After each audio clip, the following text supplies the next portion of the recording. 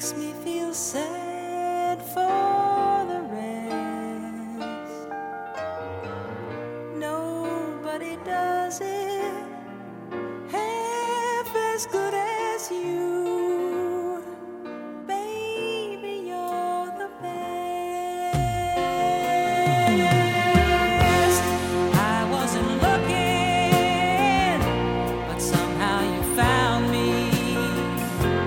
I tried to hide from your love light, but like heaven above me, the spy who loved me. Ladies and gentlemen, friends of the podcast, wrestling fans, welcome to episode 8 of The Wrestler That Was. I'm your host, Aaron, and once again, thank you for continuing to put up with me and my love letters to my wrestling heroes of the past.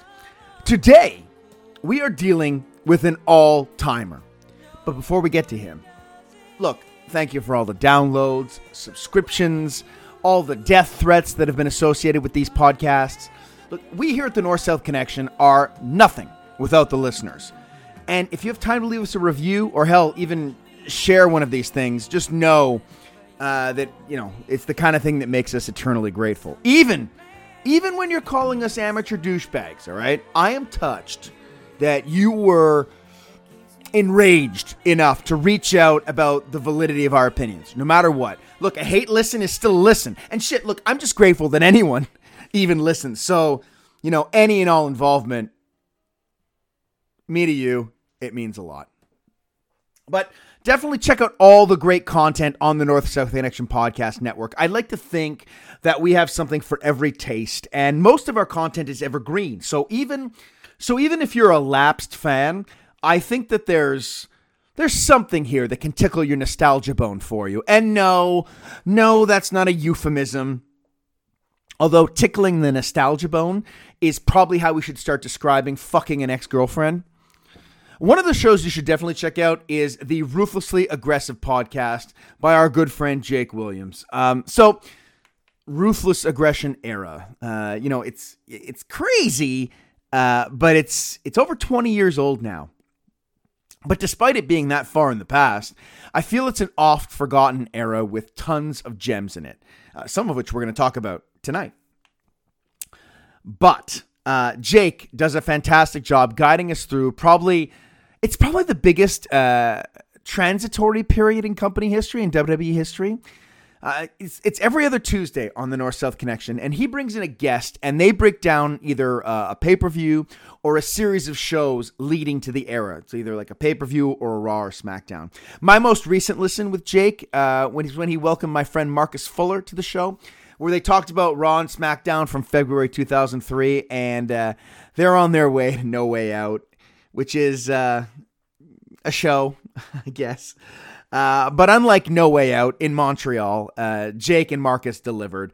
And what's cool about the show, the Ruthlessly Aggressive podcast, is that, look, they break down everything, but it's cool because they also give a bit of insight as to where they were as fans at the time.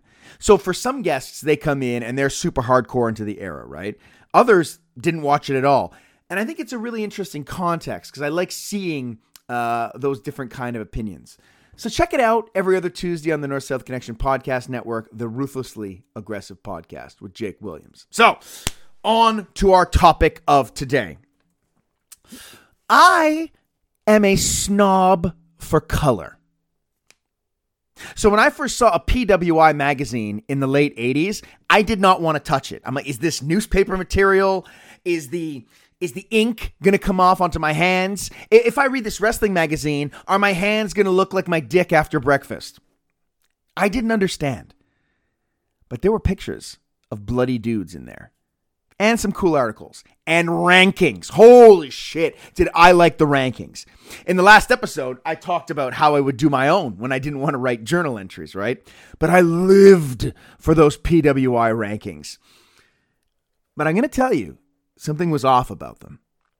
WWF champion Hulk Hogan was never number one. Ultimate Warrior was never number one. Neither was Randy Savage. So who the fuck is this Ric Flair guy that kept getting put above them? He looks old and small. And why does he bleed so much? I would get frustrated every month when I looked at the rankings. How could he possibly be better? And strangely enough, I kind of started to get interested in the guy. But then a perfect storm happened. I was really into Mr. Perfect, as I've mentioned before, who got hurt. And then there's this vacuum, right? I didn't know who to cheer for, and I thought I was I was 11. I was super cool cheering for the bad guys. But who could I turn to? Ted DiBiase? No, thank you. How could I cheer for a guy who can't even keep his own house in order, right? Earthquake looked like he smelled, all right? Undertaker was too slow. I was done with Hogan. Fuck the Warlord. Jacques Rougeau, fine, but, no one else speaks French, so whatever. But then, here was this guy wooing and strutting and just getting in everyone's face. And despite wearing bathrobes in public, he was fucking cool. Plus, I had the inside information. I knew he was the best from reading all those black and white magazines, right? It's like, so I became like the people in Cleveland, the cheer for the LA Lakers, right? Like you just don't want to be disappointed, right? You want to cheer for a winner. So I jumped all in. I was so excited as a fan. Had you asked me a year prior to Ric Flair's arrival, right? I would have told you I'd be cheering anybody against him. But now I was on his side. I was the perfect age to cheer for heels and find Bobby Heenan funny. Then the Royal Rumble hit, and I invited all my friends over. It was the first pay-per-view available in Canada, so I was stoked, right? But I also wanted Ric Flair to win, and they wanted everyone else. The next hour was a ton of emotion, and we all know how it went and how I no longer have those friends to this day. 1992 was one of my all-time favorite years, and Ric Flair is a big reason why. And I think he gets a bit of an unfair shake when it comes to his WWF work, in that his post-return stuff after 2001 doesn't seem to get a lot of love. Hell, I know at times I've probably shat on it too. I think this is going to be a really interesting one. We all know he's in the conversation for the greatest of all time. Now let's find out why. Now, you know the drill by now. 10 categories with scores out of 10 gives us a nice round score out of 100. First category, narrative. Bobby Heenan shows up with a belt. A belt much bigger than the current WWF World Championship Winged Eagle title. Compare the two. But this belt was huge. It made the Winged Eagle look small by comparison. In fact, it made it look like a non-Winged Eagle who could do nothing more than roll himself down the street, squawking and cawing without a shred of that majestic bird dignity. Heenan stated that this belonged to the real world's champion, Ric Flair. Now, this was a shock. The WWF already had an orange champion, and now this old man was making big claims. With Flair came the first uses of the words executive consultant and financial advisor in the wrestling world. Thus, the trio of Ric Flair, Mr. Perfect, and Bobby Heenan was born. And at first, as I was writing this, I kind of scoffed at the idea that Bobby Heenan was a financial advisor. But in retrospect, considering Ric Flair was probably on his sixth marriage at this point, it's probably best for the brain to help shield his money from these female ham and eggers. Flair would arrive and break the legs of Jim Powers and Jim Neidhart, and thank God Jim from The Office wasn't around, or he'd gotten a low blow and a broken leg as well. But then, a guy in a skirt started saying that he scared Flair, which in many ways is preposterous. I mean, the only thing that scared Ric Flair was the love of his children. But he wasn't going to let Roddy Piper say that shit without busting his head with a chair, or maybe even nailing that no-good Vince McMahon. Flair needed to prove that he was the best. So he went on an episode of that hit show, The Funeral Parlor, to laud his long list of accomplishments. He confronted the WWF champion Hulk Hogan. Unbeknownst to both, they should have been natural allies due to their yellow and green color scheme. But Hogan couldn't abide someone else calling themselves the best. Flair had a point, though, as he got in the face of Thunderlips and declared that while he was in Hollywood making movies, Ric Flair was winning world titles. Hogan was about to tell Flair something when an Undertaker attacked the Hulkster from behind. Of course, Flair took this chance to put the boots to the Hulkster and potentially bang a few female Hulkamaniacs. Woo! Flair knew he was the best. He was just trying to show the world. He brought his title to the ring, but that bastard Jack Tunney video distorted the belt, much to the chagrin of the Flair trio. It was not fair to Flair. In fact, nothing that happened so far was fair to Flair. His luck would change, though, as he was forced to lead a Survivor Series team against the forces of the Hot Rod. He would come out on top as every single person on the other two teams had been counted out. Fair. Later in the night, he would get involved with the world title matchup between Hulk Hogan and The Undertaker. Flair sauntered down to have a peek at the action. How could he not? It was a marquee match. And Hulk Hogan assaulted the man for no reason. Flair was trying to find a place to set down his chair to watch the match when out of nowhere, Undertaker tombstones Hogan on the chair. How can one blame Flair? That wouldn't be fair. The Undertaker was the champion now, and forced to defend against Hogan at this Tuesday in Texas. Again, Flair just wanted to see the match. Fair. He made his way down, only to be attacked by a vengeful Hulk Hogan. And during the melee, Honorable President Jack Tunney was injured. Flair, being the decent one, knew this was no way for a championship match to end. Stunned at the sacrilege of Hulk Hogan desecrating The Undertaker's family remains, Flair awoke Jack Tunney and valiantly held him up so he could see the travesty before him. Ric Flair had brought justice to the WWF Championship. He made it fair. With the title held up, Flair was unsure what his next course of action would be. He still possessed his World Tag Team Championship, but it was being blocked out at every show, robbing the people of seeing their champion. Tunney, though, had other plans. He declared that the title was now vacant, thankfully not in abeyance, and the winner of the 1992 Royal Rumble would be declared the champion. This was Flair's chance to prove that he was the best. He enters at number 3, and he took it to the Undertakers, took it to the Savages, took it to the Hulks, took it to the Sids. And despite the fact that no one who had ever drawn numbers 1 through 6 had ever been there at the end, Ric Flair won the Royal Rumble and the WWF Championship. He had done it. Finally, they would be fair. With a tear in his eye, Flair declared that this was the greatest moment of his life. Ric Flair was getting ready to defend the championship against Hulk Hogan, but then Hulk Hogan got distracted with Sid Justice. In the wake of these events, it was announced that Ric Flair would defend the title against the Macho Man Randy Savage in the Hoosier Dome. So, Ric Flair did what any sane man would do when faced with the prospect of fighting Randy Savage. He claimed to have banged his wife and threatened to produce a naked centerfold of Elizabeth on the big screen. To say this was a miscalculation is a bit of an understatement. See, the Macho Man was a legit crazy person, and now he not only wanted to win the title from Flair, but just straight up murder his ass too. What was he to do? If you're going to be fair to Flair, you got to be fair and say that she was damaged goods. Also, damaged goods was Randy Savage's knee after the WrestleMania match. Side note, this was the angle that forced my father to explain to me what damaged goods was. Perhaps the most uncomfortable I've ever seen the man. Flair never took kindly to losing. He lost the title to Savage, so he made sure that Randy Savage never walked straight again. Randy Savage would defend his newly won title against the Ultimate Warrior at the 1992 SummerSlam. Again, it wasn't fair that Flair was left out. Both he and Perfect would get involved in the match, both by playing mind games beforehand, but also re-breaking Savage's knee during the encounter. This would eventually lead to Flair exploiting the injury and, fairly, winning the championship back 3 days after the Wembley Showdown. Flair was where he always said he was, the top. This time there was no video distortion. He was the champion until he lost to Bret Hart out of nowhere. Flair would then lose one of his friends as Mr. Perfect callously turned his back on their friendship and teamed with Randy Savage to defeat Flair and Razor Ramon. Flair was rudderless. He didn't see a way back to fighting Bret for the championship. He entered the 1993 Royal Rumble.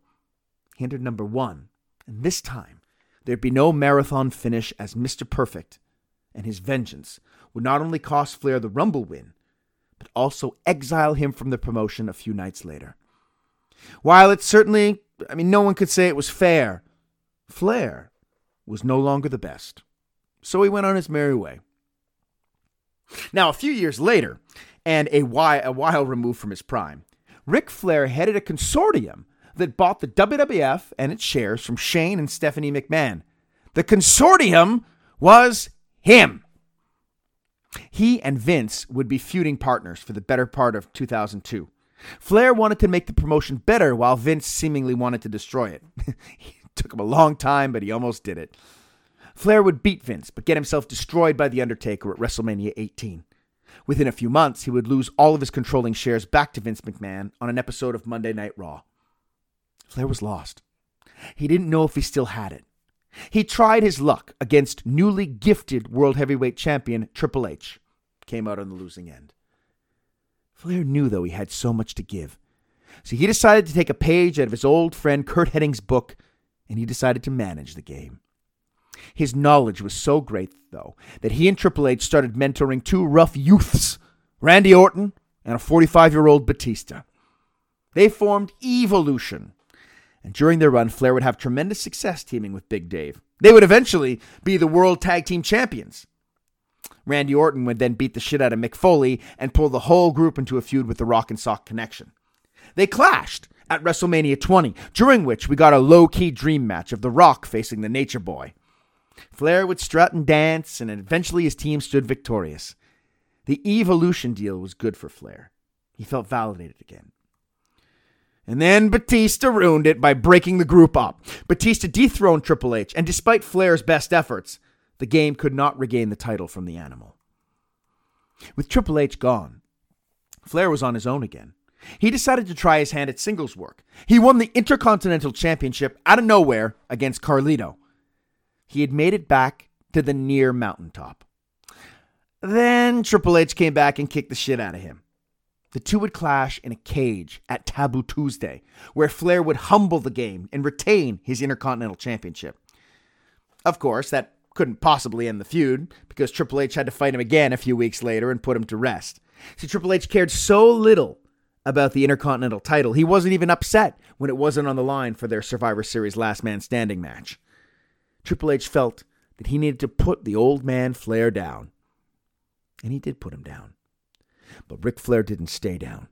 Defeated and humbled, Flair decided to try and conquer styles that he, quite frankly, had no business competing in. He would try to out-ladder Edge. He would try to out-hardcore Mick Foley. He'd try to out-bully Bob Holly. He was actually able to defeat Mick Foley simply by not having a best friend named Melina. But then Rick would float after Foley. He lit a fire under Carlito. He failed to win the U.S. title from MVP. He even got involved with the Great Khali. Then he took a brief hiatus. Upon his return, he was challenged by one-time partner Vince McMahon to keep winning matches or be forced to retire. Flair knew that if he was going to walk around claiming to be the best, he would have to beat the best. So, after defeating many in career-threatening matches, Flair would challenge the best at the time, at least in his eyes, Shawn Michaels. Shawn warned him he wanted no part of this, but begrudgingly accepted and ended Ric Flair's career. He was no longer the best, so he retired. That was what was most fair to Flair. Then he came back and danced with his daughter. Look, Flair's story has always been one of trying to prove that he's the best wrestler in the world. His post-2002 comeback was kind of a battle against his own self-confidence, right?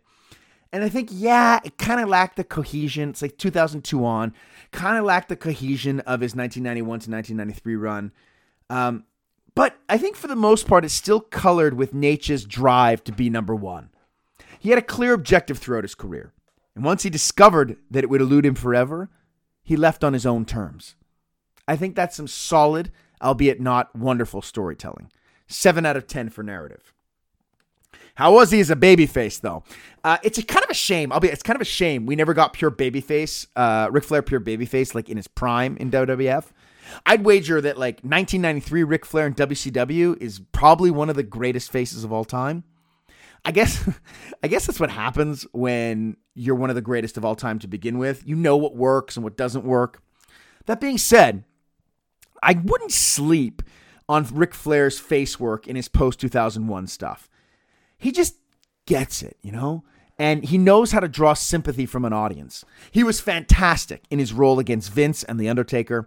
His work against Triple H, though, is awesome. He's just got that, like, pissed off, like, Clint Eastwood old man character down. And how can you not cheer for that? It's an unconventional face, but it is a face, nonetheless. I mean, there's never been another face who grabbed as much penis as Ric Flair. I mean, every other match is just a handful of nuts, right? And look, the fans are not booing this display. Oh, no. They are positively delighted. And it wasn't just grabbing. I mean, I swear the inside of that man's elbow has seen more cock than Jenna Jameson. The crazy thing is, the more penis-based offense the dude pulled out of his robe, the more the fans cheered him. I guess it's because he was just so good at fighting from underneath. I mean, his age gave him a natural weakness. I mean, nobody wanted to see this old man get hurt. But by the same token, we can't really turn away as he's being tossed off that ladder. Look, regardless of age or STDs, there's an argument to be made that from mid-2005 until his retirement in 2008, there's not a ton of faces in the company that got consistently strong reactions as Ric Flair. I mean, hell, he's so good at garnering sympathy that even now, when they want to do a nonsensical Batista-Triple H feud in 2019, they drag Ric Flair's ass to get beat up. People will always be behind him. We're forever impressed with, like, the sheer volume of ball holding. All that being said, I can't go much higher than 6 here. Yes, effective as a face, but by the same token, with the exception of the feud with Triple H, he's never really taken seriously as a major on-screen threat during that face tenure. It was always like, what? Like, he beat Carlito, he's the champion? Or, man, how can this guy possibly be in the ring with Kane? But I think 6 is strong. I don't. It's not a weak 6, it's a strong 6. Heel is the flip side, and this is where the dirtiest player in the game excels, right? I mean, everything about the character screams heel. He would jet into town, he would steal your wife, he'd beat up your favorite wrestler. He was sort of like a $1 Million Man-esque character, but with, I think, a slight and important variation. See, Ted DiBiase was all money, and he used that money to buy success. Ric Flair's character was a rich dude, but that wealth came from his success as a wrestler, right? He dressed well, he flew in jets, he wore crazy robes because he'd earned that right to do that from his work in the ring. From his debut in the WWF, he carried himself like a star. A fucking asshole, but a star nonetheless. That, and he generally spoke the truth. When he busts out on Hogan, I just burst that bubble you've been living in. Man, we believed it. Because those of us in the know, and that's most people, I say me, but most people knew that he was a legitimate world champion against whom Hulk Hogan had never been tested. He delivered what he said he was going to do as well. He won. He won often. Yes, he cheated. But there was also all these incredible feats of athleticism, which make us kind of begrudgingly respect him, right? By the end of the 1992 Rumble, even Gorilla Monsoon is commending him on his performance. He was a sneak and a snake, but damn good. And the heel mannerisms are all there. I mean, the strut enraged us, the promos enthralled us, and the constant threat to fuck a fat boy's wife would no doubt get him canceled today. Plus, the pairing with Curt Hennig and Bobby Heenan was a stroke of genius. They were the, forgive my pun, the perfect trio. I think his persona is built to be a heel. But he's just so good that people started cheering him. And I think a little underrated bit of his heel work is his ability to have an incredible mean streak when the storyline called for it. Look, the beating he puts on Randy Savage at the end of their WrestleMania 8 match is a prime example. He basically destroys the dude's knee with like this vicious, vicious vindictive behavior. But then he just walks off calmly to the back, completely drenched in his own blood. He's calm. He's fucking calm.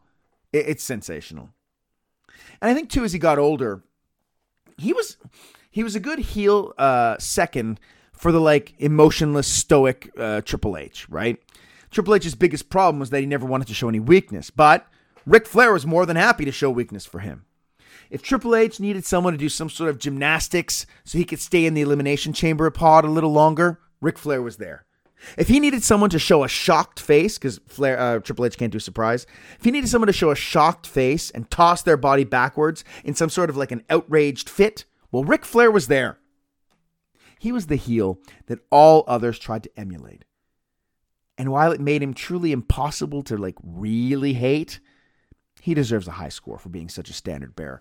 9 out of 10. So if I had to rank his characters, it would look like this. The fifth best is Pep Talk Guy for Triple H.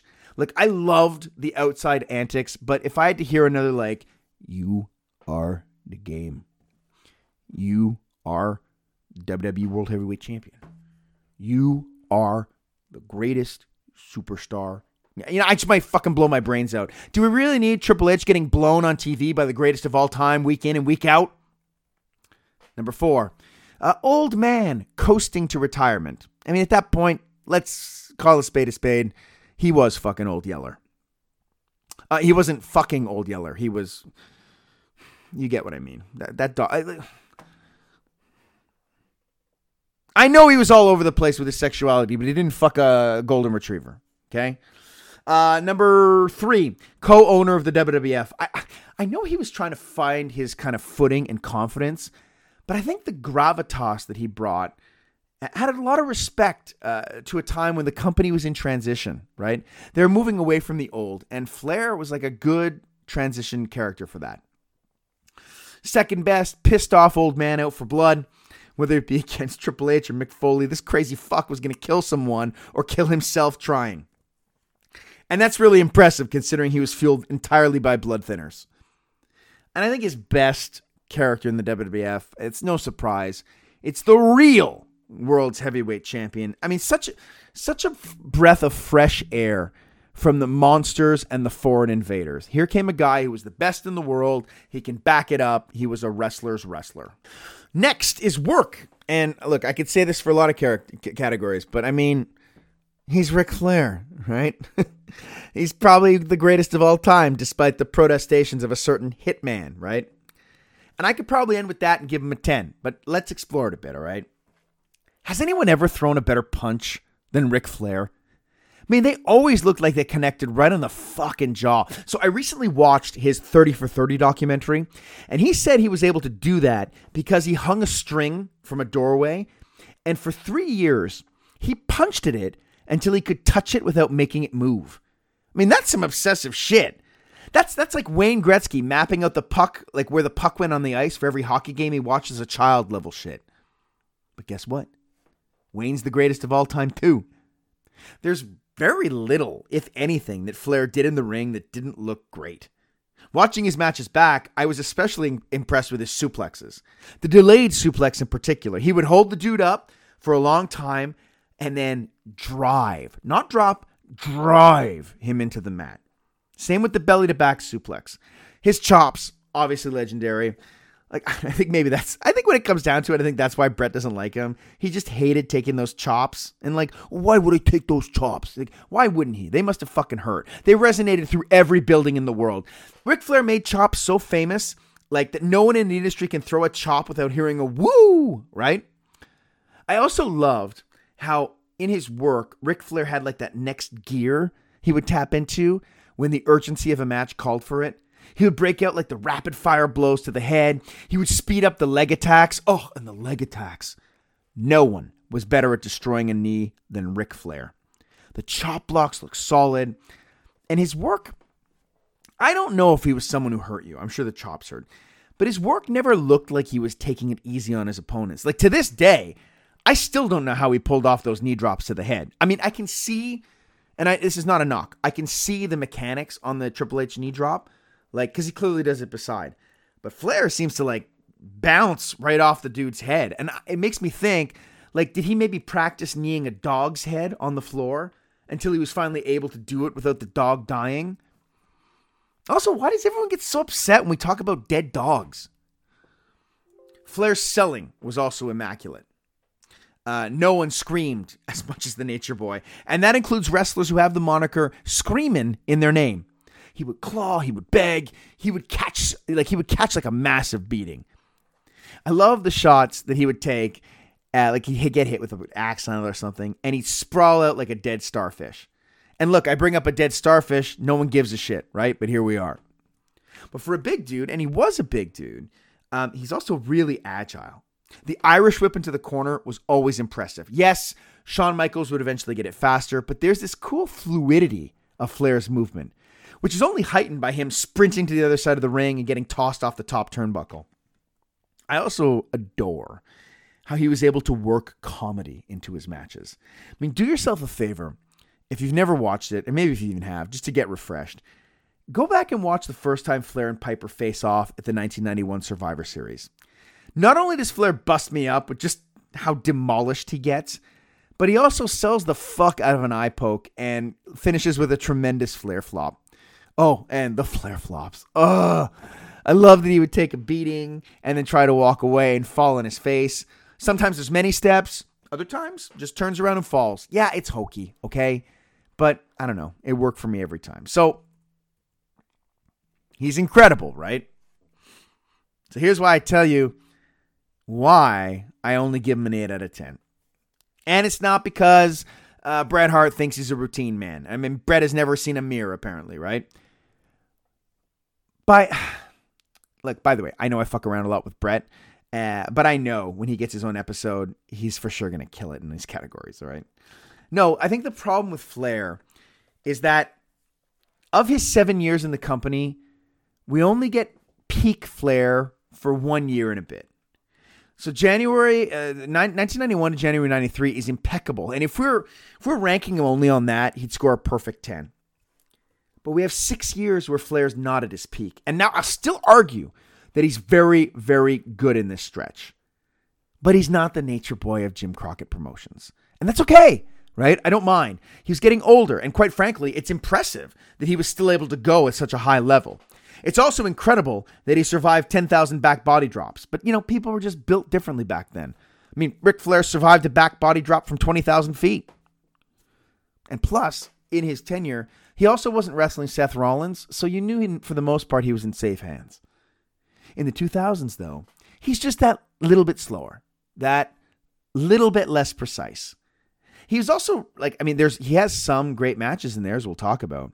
But he was also rarely given the chance during that era to have these big, long matches, to show that he could still go. He could still punch and chop. But he starts relying on the chops a little too much. He was moving with less finesse. It was Nature Boy light. And I'm glad we got it. But I cannot, in good faith, name him one of the greatest workers in WWF history. That accolade will probably only be doled out to a guy like Shawn Michaels. And yes, Bret Hart. Matches. So for matches, we take his average star rating for all of his matches that I've watched, which are all the pay-per-views, as much of the TV as I can stomach. And once you get up past a certain number, the average stays the same. And you take the average star rating for all the matches, multiply it by 2, gives you a score out of 10. Ric Flair scores 6.32. His match average is 3.166. And that, my friends, is the highest of anyone we've done so far. And that's out of 36 pay-per-view matches. So it's not a bad sample size either. That's not to say he doesn't have bad matches. So let's deal with his 5 worst matches. Number 5, from No Way Out, 2008 versus Mr. Kennedy. Not a great start, as Lillian calls this a Khalil threatening match. Look, as much as I think it's silly, I don't want to have my Khalil taken from me. And as soon as they gave Kennedy the special mic that descended from the sky, I think it made him look less cool. I like that he had to kind of grab it from somebody, Kennedy's also wearing a t-shirt that's longer than his wrestling trunks, and I always hated that because it makes it look like the dude's not wearing any pants. And Floyd Mayweather's a fan of all this, so whatever. Some fucking grumps sitting right in the front row with a giant woo sign looking miserable. Just go home. If you're not happy, go home. Kennedy with the cheapest heat, mocking the Flair strut. I can't believe I like Kennedy in 2006. Flair starts pummeling him, throws him into the corner, and Kennedy busts out with a drop kick to the injured leg of Flair, who yells, "Oh, fuck!" Single leg crab on Flair. That's never beaten anybody. A cool spot, though, where Kennedy is smashing Flair's leg on the apron, and Flair is going, "God damn you! God damn you!" Kennedy replies by giving Flair the Bret Hart ring post figure 4. And then Kennedy gets in his face and goes, "Ow!" Fucking lame. Then slaps Flair like uncomfortably hard in the face. Kennedy eventually gets Flair in the figure 4. And I do like that when they're in the figure 4, they're pawing at each other and trying to get the advantage while in the move. More dumbass strutting from Kennedy. Flair takes forever to get off Kennedy's back and lays him out with a chop block, right? Kennedy pulls his pants down, though, and tries to cheat Flair out of a career with his feet on the ropes. Then Flair gets figure 4 on Kennedy. Kennedy taps out of nowhere. Again, this is nothing crazy, right? I say bad matches, right? I did like some of the detail work a bit more than the next match on our list, though. I'm going to go 2.5. See, again, we're in the bad matches, but 2.5 is kind of replacement level, to quote some of my very good friends on this network. After the match, Flair announces his own victory. Like on the mic. He gets on the mic and goes, "Your winner, Ric Flair," but he misses the opportunity to say his name twice to mock Kennedy. I'm actually kind of shocked he didn't do that. All right, number 4, worst match. It's a bit of a theme here from the 2008 Royal Rumble versus MVP. Again, we're in the career-threatening match era. Very spiffy Ric Flair, all in yellow. MSG goes crazy for the dude, and I am a sucker for the storyline that like he has to keep winning or he retires. I like it. I think it gives every match stakes. Flair grabs the mic, puts over MSG. This is a great move because it starts to make you think that, hey, maybe he could lose here. He's thanking the crowd for showing respect, and he's about to go on about how important respect is for him. But in a great spot, MVP's music cuts him off. And MVP just looks so legit coming out with the U.S. title. I feel like this is a dude that probably isn't pushed as hard as he should be because of the costume he wears. It's too much spandex. And this is a sport 75% based on spandex. Imagine. MVP backs him into the corner. He does the ball in chant. The crowd not impressed. MVP slaps Flair, which makes Rick angry, so he chops him. And I'm all in for the Flair chops, but the spandex is absorbing all the impact. MVP coming at him with a great Yakuza kick, but the crowd's not biting on that cover. And this is despite Michael Cole saying, "The crowd is gasping at every near fall." Flair kind of starts to go through the motions, and he floors MVP and gets kicked off for the figure 4, then rolled up, no gasping still. And poor Ric Flair, I mean, even at this age, is still taking back body drops, right? And at what point is enough of those, right? Just stop. Flair goes to the corner. MVP crushes him with a haluva kick. Then the ref counts 3. And the career is over. Now the crowd actually fucking gasps, Michael. But Flair had a foot on the rope. And Little Nate is waving that shot off. Ric Flair schoolboys MVP for a very close 2. Michael Cole could not sound any thicker saying, "It may be the last match of Ric Flair's career." I swear he's the fucking worst. Flair's going all out though. Eats a superplex. MVP, though, can't keep him down. Now MVP slapping him. I don't know why everybody slaps him in this run. I don't like it. He gets Flair up in a fireman's carry, and Flair just kind of falls. Then they meander through some moves. I guess it must have been important because they had to go back and do stuff. Michael Cole laments. He's like, "Oh, it's such a shame that someone as confident as MVP might end Flair's career." Dude, it absolutely should have been a guy like MVP who ended his career. Flair getting hot, but eats a punch in the throat, and then hits a knee lift that misses by a mile. MVP goes for the playmaker, but Flair reverses into the figure 4. Perhaps, MVP, if your finish wasn't such a convoluted mess, you wouldn't get into these situations. MVP taps. Flair's career is still alive. Again, it's fine. It's fine. 2.5 stars. These are almost not as interesting to talk about because they're not horrible. Anyway, 3rd worst match. Backlash 2006 versus Umaga. Armando Alejandro Estrada talking to us and laughing between each line like he's Double J. It's enraging. He is introducing the man who is going to destroy the Nature Boy Ric Flair. Ha ha. Umaga comes out to some green lights. Are those supposed to represent trees? We get a recap of him almost murdering Flair on Raw. And I see Ric Flair during that era is already wearing his dumbass drip suits in 2006. Still getting great pops, though.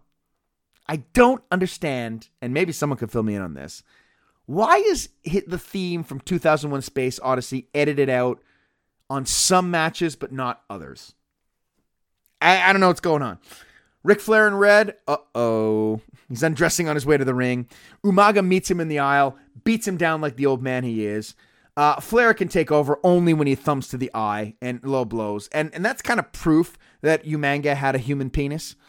Flair just outright low blows him in front of the ref, not even trying to hide it. Mickey J doesn't care.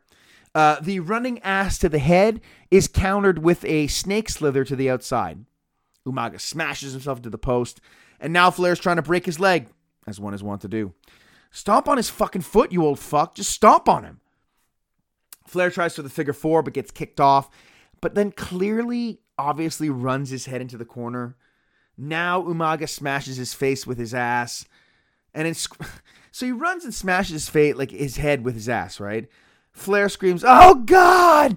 But then gets up to his feet. And I really struggle with Ric Flair selling concussive blows by screaming, "Oh God." I mean, that's the last thing you want to do when you have a concussion is scream.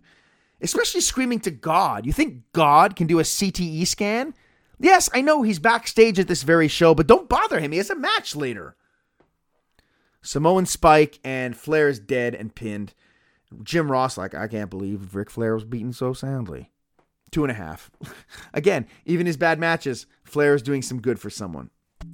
So three matches into the bad ones, we're not cracking 2.5. Let's see if the second to worst match does that. Vengeance 2006 versus Mick Foley. 2 out of 3 falls. Foley gets kind of a mixed reaction for his promo off the top. He's doing a public book reading, and he's mad that he was called a glorified stuntman. Look, I get that this is kind of, I guess, a harsh dig in his book. Flair's being a dick writing that, but now Foley's threatening to out-wrestle Flair. And I don't know why this is 2 out of 3 falls. Whatever. It's just a tepid reaction from Mick. But then again, didn't he retire 6 years ago? And I get coming back to put over the young guys, but coming back to fight over who said what in your goddamn autobiographies? And now Foley, too, despite wanting to be taken seriously as a wrestler, he's still coming out in the sweatpants and flannel. Like, it's like if the storyline was like, I'm going to out-wrestle Ric Flair, imagine if he'd come out in trunks and a robe. Ric Flair comes out looking more like Bob Barker by the day, but also looking like he's having the time of his life. Mark Mickey J holds the ropes for him. And that is a young Ashley Flair in the audience. Very loud Foley sucks chant. I guess they're still mad about the ECW stuff. I'm not sure what would smell more, right? Would the odors of Mick Foley's flannel shirt outstench the pure bleach smell coming from Ric Flair's hair? They chain wrestle. This does not play to Mick Foley's strengths at all. Poor Mick tries to emulate the strut, and it's awful, right? Flair gets his face smashed, starts screaming. Again, Foley scoops him up and levels him with a double arm DDT. And there's a goddamn Ric Flair sock. What are we doing? Foley goes for the mandible claw, but he just gets his penis grabbed. Flair then hits a top rope double axe handle, and the crowd goes wild because they've never seen this before. But he hurt his knee, and now Mick Foley's working the leg. I don't recall Mick Foley ever working a body part in any match that I've ever seen him in. Foley goes for the figure four. Flair cradles him, very weakly, for a 3 count. Fall 1 to Flair. Flair's like, Jim Ross is like, well, he's the dirtiest player in the game. This is after he reversed an Irish whip to the outside. What a fucking dirty pig. Don't you reverse an Irishman, you son of a fucking bitch. You know how many fucking potatoes that fucking guy had to eat? Foley takes control, backdropping Flair on the floor. Then he gets a garbage can. Despite, this is not a no DQ match, right? He walks slowly towards Flair, and Flair in turn slowly trips him down and puts him in the figure four. Then Foley hits him with the can and gets DQ'd. What is the fucking point of this? Like, I don't get it. Foley hits Flair again in the head with the can. Then he goes out and gets the barbed wire bat and runs it into Flair's head. Now Flair's all cut up. He's a bloody mess. Flair's family's concerned. Poor Ric Flair's family. Imagine how many concerns that guy puts on his family. His health, the blood, the finances, they might abandon them. He's just nothing but concern. So I guess this whole thing was an angle, but it's just a waste. Like, why do the dumbass finish with the can when Foley was beaten for the second time? Like, can Foley not hang with this old man? How about instead, Foley starts the match by getting DQ'd by bloodying Flair. Then Flair has to, like, valiantly fight through the blood. You know, and then maybe we pin him or something, right? Anyway, I get what they're trying to do. I just think it was kind of poorly executed, but all that, even then, still 2.5. Worst match. New Year's Revolution 2007 versus Kenny Dykstra. Dykstra, I guess at this point, is spoofing Flair with the robe and headband. Like, they couldn't get Kenny Dykstra more feathers for his robe. Like, listen, Kenny, if you're not willing to invest, why should we invest in you? You just go to a goddamn chicken farm. You get in your car, you drive to the farm. They're going to give you feathers. Kenny cuts a promo before the match. He plays a clip from Raw with Rated RKO destroying him. It's a really brutal promo from Kenny, and he's got an awful nose. He kind of, like, with the nose and the feathers, he kind of looks like a molting bird. Nothing works. Beautiful pink robe, though, with a ton of feathers on it for Ric Flair. And Kenny stupidly says he's 37 years younger than Flair. Geez, Kenny, you better not lose after saying that. They trade blows. And I really wish Flair would teach Kenny how to throw a punch. Kenny gets the living hell chopped out of him and flops onto the outside. I must admit, with Ric Flair, I like the red tights with the black boots variant. Kenny, very slowly now, beating down Flair with weak-looking offense. The match is just boring, and I don't want to Ric Flair matches are not usually boring, right?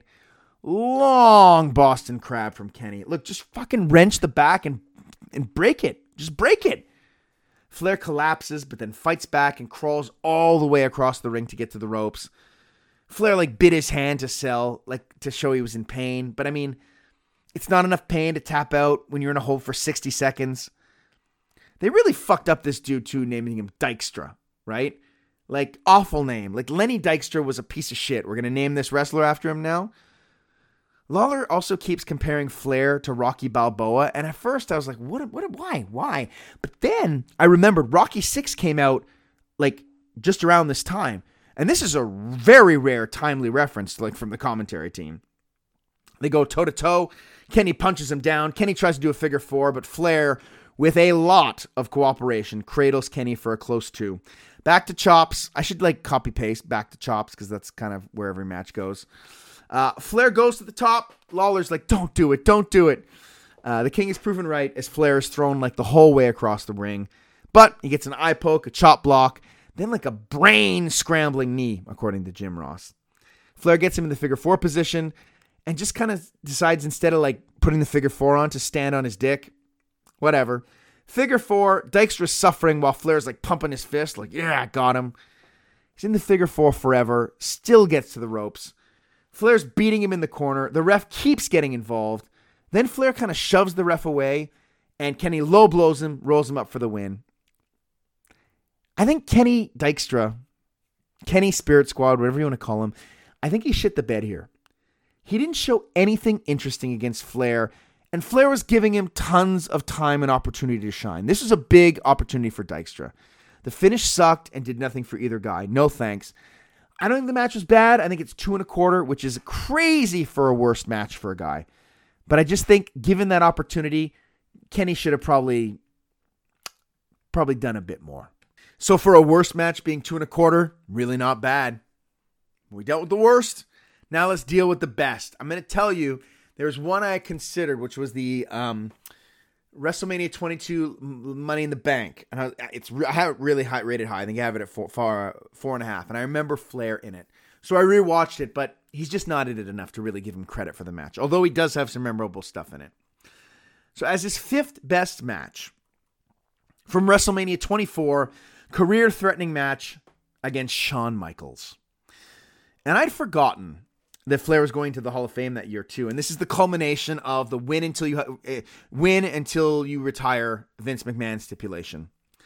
And Flair demanded to wrestle the man whose name was synonymous with WrestleMania. And Shawn, to his credit, didn't want to be the guy who wants to end Ric Flair's career. And I love in the story that Shawn knows he has to heal it up. So he does that like slight shift that Shawn Michaels in the 2000s are really good at. He starts calling Flair Old Yeller. He does just enough to get booed. Mike Adamle interviews Flair beforehand, and I am just thrilled he doesn't call him Richard Fjord or anything like that. Shawn comes out. The crowd can't find in their hearts to boo him because they know he's been so great at WrestleMania since his return. And I love Shawn's determination here, and I don't even mean as a character, because he knows what he has to do. He has to go out there tonight, it's one shot, and give his hero the send-off he deserves. And he doesn't flinch, he just does it. I love when people just do shit, right? All the Flair kids are in the front row.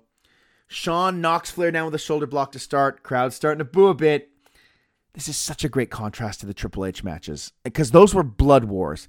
This is a contest to see who's the best and if Flair can still hang. And we get to see Flair as the wrestler as opposed to the fighter. And I'm going to preface everything I say about this match by saying there's a true brilliance in framing the story as can Flair still hang? Because it allows for much of what happens in the match to fall right into that story. If Flair fucks up, he can't go, and that's the story.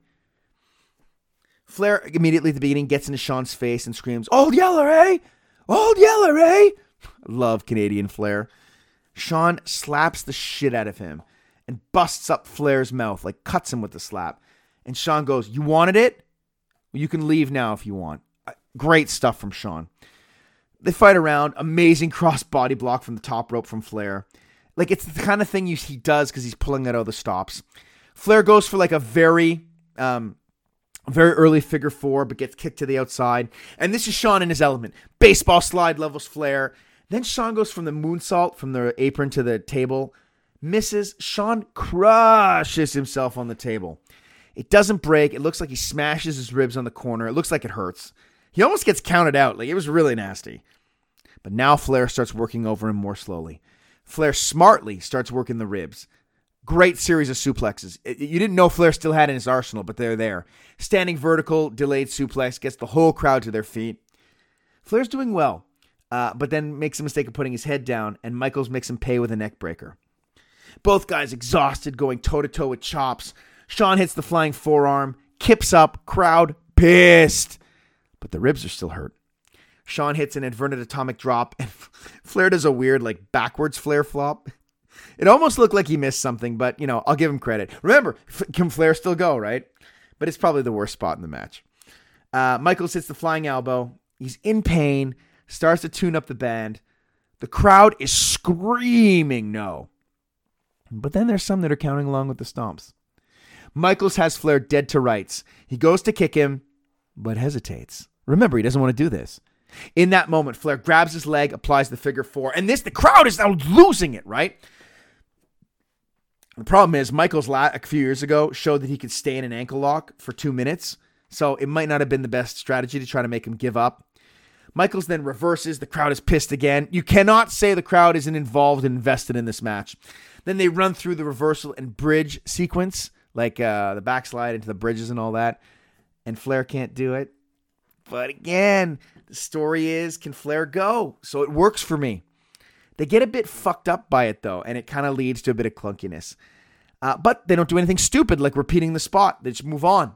Flair gets the advantage, whips Shawn into the corner, who does like the smoothest flip over ever. Chop block. Michaels is into the figure four again. And I think this is great planning because when he goes into the figure four the second time, I'm thinking, well, okay, maybe he won't get out again. Flair with some great body movement. So like in the figure four, he's dragging Michaels further from the ropes. They roll through the move, and then eventually Shawn gets to the ropes. Crowd is once again pissed, stomping away, gets pulled away by Charles Robinson. And then Ric Flair struts and walks right into a super kick. Incredible spot. The crowd is shocked and worried. But Flair's down, but Michaels had a hard time, so it takes him a long time to get over. Starts to pin him, and Flair kicks out as close to 3 as humanly possible. But Flair's now still down. Shawn is up and waiting in the corner, tuning up the band. Wants Flair to get up. Flair takes forever to get up. Pulls up Flair from behind. Like he goes to help Flair up to kind of like kick him in the face. But Flair raises the leg for the low blow. And Jim Ross goes, "The referee couldn't have seen it." But I'm sure, Jim, that the referee can surely see Shawn Michaels writhing on the ground holding his nuts and put 2 and 2 together. Michaels then gets some sort of weird inverted figure 4. While he's in that, Flair rips the turnbuckle pad off, and when Charles Robinson goes to replace it, Flair pokes Shawn in the eyes to escape. Then Flair almost gets Shawn with a schoolboy. I'm sure he had a handful of tights, but the camera didn't show it. It was great. Both guys on their knees chopping each other, and they get up, and out of nowhere, another super kick. And that spot of the chops until he got kicked felt like Flair's last stand. That was the last fight he had in him. Shawn doesn't tune up the band. He looks down. He knows what's up. Flair gets to his feet. He's asking for it. He has tears in his eyes. He knows he's done. I'm sorry. I love you. Super kick. And Flair's career is over. It's hard not to get a bit emotional watching it, because what's awesome is as soon as that count hits 3, Shawn kind of jumps up and immediately cradles his head, hugs him tightly, and kisses his forehead. And Flair is bawling. And you say what you want about Shawn, in terms of a character, but Flair demanded his best. And the story was, if Flair couldn't hang with him, he didn't want a career. And Shawn gave him his best, and he beat him. He did what his hero wanted.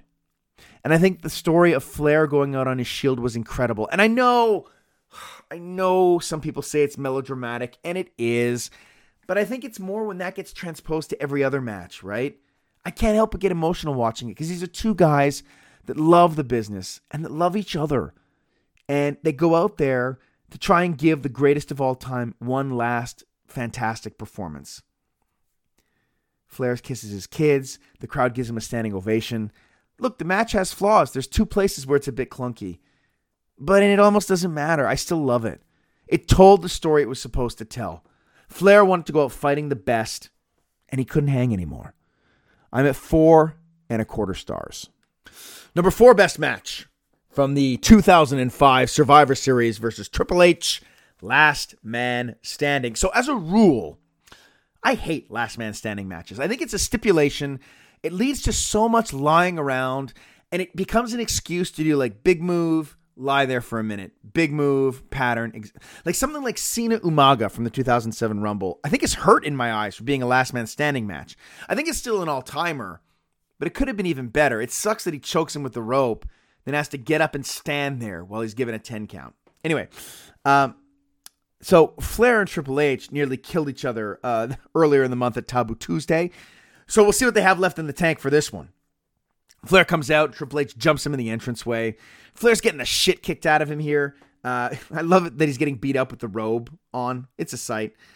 It sucks that Flair has to wear that Intercontinental Championship too. That design. Did that belt have photos of the McMahon family? I don't get how that piece of shit hung on for as long as it did. And don't get all uppity about me shit talking a belt, okay? It's a belt. It doesn't have feelings. It's like babyface Triple H.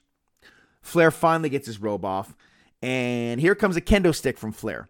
They fight all the way through the crowd to the hockey boards, and I usually hate the crowd stuff, but they aren't dragging each other around this time. Instead, the velocity of the blows are sending each other to and from the ring. The counts, too, for the 10 counts feel organic, which I like, right? Great suplex by Triple H on the outside, and Flair is struggling to get back to his feet. Right away, though, both guys are into it, though, right? Another nice suplex by Triple H. And I like that Triple H wrestles Flair as though he's Ric Flair. I don't like when he does it to others, but I like this one. There's also feathers all over the ring, and I can't help but think whoever fucked that blue chicken should probably be jailed. They fight on the outside. Flair gets smashed into the ring post. Oh, fuck. Here comes Triple H with the toolbox. Flair is cut from the post. And now Triple H is jamming a screwdriver into the cut. And I don't mind this, because I think it's still within the realm of believability. I can see a screwdriver to a cut being torturous, but I can still see someone fighting through it. Great emotion by Joey Styles talking about the screwdriver. He's screaming through his teeth, into the face of Flair! Flair is bleeding everywhere. This is a rough month for him, because I know he bled a ton at Taboo Tuesday as well. It's actually a good contrast to the Taboo Tuesday match, though, because this is less about killing and more about torturing so far. Triple H also trying to teach him a lesson, like he's trying to like avenge the loss from the earlier month. Triple H hits a spine buster on the floor and then goes and gets a microphone to taunt him. And he goes, "Get up, you old bastard. Stay down or I'll put you down for good." Just fucking make up your mind, man. Get up, stay down. He's old. Look, the instructions have to be simple. I love that Triple H has the microphone in his hand too. When Flair grabs his nuts so we can hear him scream into it. Oh, these matches have so much screaming. Flair is squeezing the testicles in one hand, but then Triple H hits him in the head with the mic. It always makes that great sound. I love it. Maybe I like that it's a last man standing for this one because it's the end of a crazy feud. Like, it feels organic. Again, I keep going back to that word. Like, they're just trying to pummel the other so they don't get up anymore. And I love, too, that they're slightly adapting spots from the match in the cage. These two guys now have beaten each other so badly that, like, one punch is flooring them. Triple H grabs the chair, the same chair that Flair used to beat him at Taboo Tuesday. He raises it above his head, but then decides just to punch the shit out of him instead. Flair defiantly gets up and starts punching, but like he can't hold off Triple H, who places him in a position for a pedigree on the chair. But Flair low blows. Triple H is down. Flair grabs the chair and just lights Triple H up with it. Then Flair gets up. He bites him in the head. Amazing spot where Flair gets him into the corner. He's like doing that thing where he's punching him in the face and the body. But then he just drops to his knee and punches him right in the penis. Then Coach is like, it's part of Flair's game plan to go after the lower body. Flair then puts Triple H's nuts into post like 4 or 5 times. Flair then chop blocks. He bites the hamstring. I've never seen anyone bite a hamstring before. It probably tickled as fuck as well. Triple H out of nowhere too is seemingly sprouted a blue feather on his chest, and I was not ready for this. And I wish it was like his dirty secret that he had to be plucked every day by Stephanie. Flair doing a great job destroying the knee of Triple H. He gets him in the figure 4, uses the ropes. Ref can't do shit though, right? Triple H taps, but it doesn't count. Shows how strong the hold is. It's really strong. Like it's a strong use of the hold. Flair just holds on. He should just hold on until the leg snaps. There's no reason to let go of the hold. Stairs in the ring now from Triple H. He runs them right into Flair's face. Then they do the drop toe hold spot, which I don't like, where like the guy holding the stairs falls face first in. But whatever. It is what it is. Flair puts his head down and eats a pedigree, which I believe is the first time in the 2 November 2005 matches these guys have that Triple H hits the moves. Flair barely gets up at 9. Another pedigree. Flair fights to his feet while flipping off Triple H. I love the defiance. Triple H punches the shit out of him, then drags him into the corner, the ring, and hits a 3rd pedigree. Flair starts to stir, and the crowd is like coming unglued. But now Triple H goes for the sledgehammer. Obviously, I'm getting angry. But it's a 2-handed shot to the back and not to head. And it's very clear that the wood hits him. And it kills Flair dead. Down for the 10 count. Triple H wins. So I don't mind that. Great stuff. The whole match is great. So I usually loathe the sledgehammer. But because it wasn't to the head, right? Like it was in the back with the wood. But he also did it as a consequence of 3 pedigrees not working. So in the context of the match, I like the design. But this is just a great hate-filled brawl from these two. Go out of your way to watch it. We forget it exists. 4.5 stars for me. Easy. 3rd best match from Taboo Tuesday 2005. Steel Cage versus Triple H. A lot of Triple H on this list.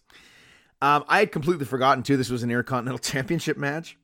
And I just remember, one thing that stood out to me in the build is I remember Flair begging to be put in a cage with Triple H. But what horrible other options?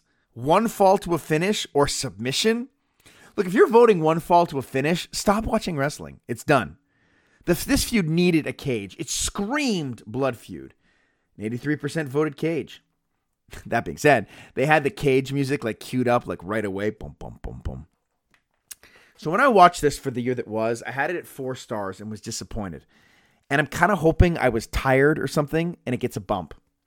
Because for me, this is still one of the most memorable matches. This is before I watched this time. is still one of the most memorable matches of the 2000s for me. Puffy H comes out with the Motorhead mustache. Man, the poor dude, poor Triple H must have been so confused. He can't stand where he normally stands for the water spit, so he climbs the cage, but he misses his cue. And, I got to imagine that he flagellated himself backstage for the better part of a week for that. How am I going to convince Dakota Kai to hold her hands like that if I can't spit on cue?